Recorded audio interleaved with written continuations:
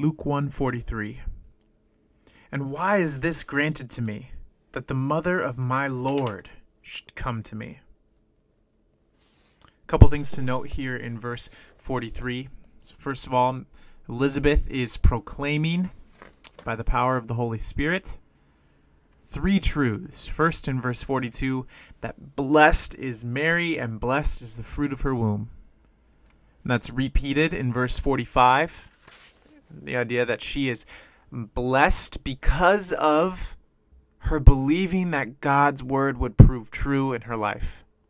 And then smack dab in the middle of that is verse 43 and 44, which proclaims that Elizabeth does not find herself worthy of the visit from Mary. And so we'll see in verse 43 and 44 a continuation of Mary's humility.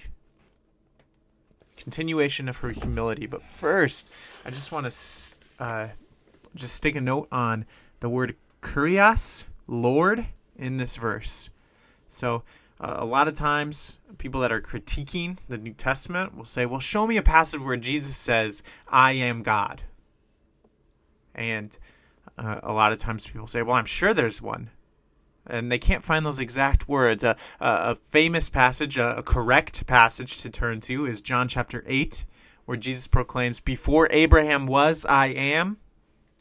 If we have any doubt what he means by proclaiming I am, which is the word, the name, the personal name of God in the Old Testament, the Jews seek to stone him in light of that. So we can say, yeah, obviously he's claiming something that the Jews find incredibly offensive and uncomfortable.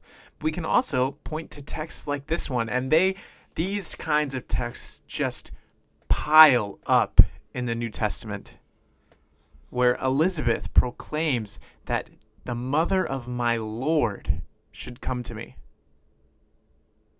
And Lord is used elsewhere in this book and in this chapter even to describe God.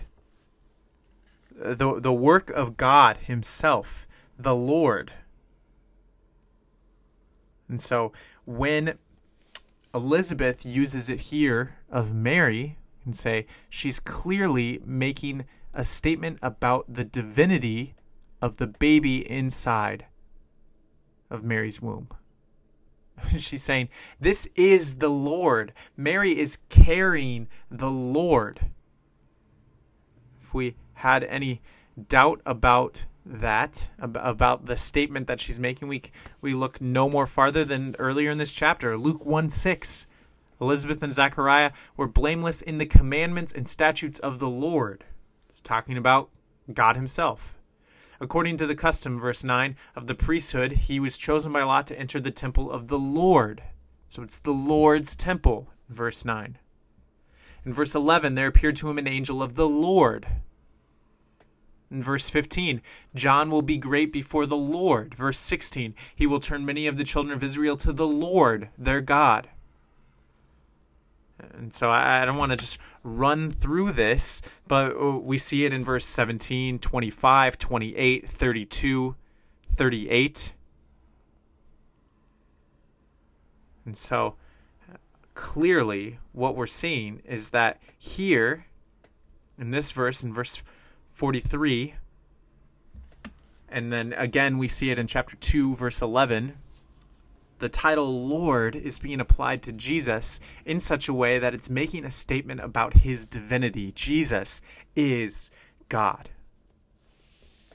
And so it's just a crazy statement. And we'll talk about Elizabeth's humility a little bit more in verse 44. But it's just a crazy statement that she's making.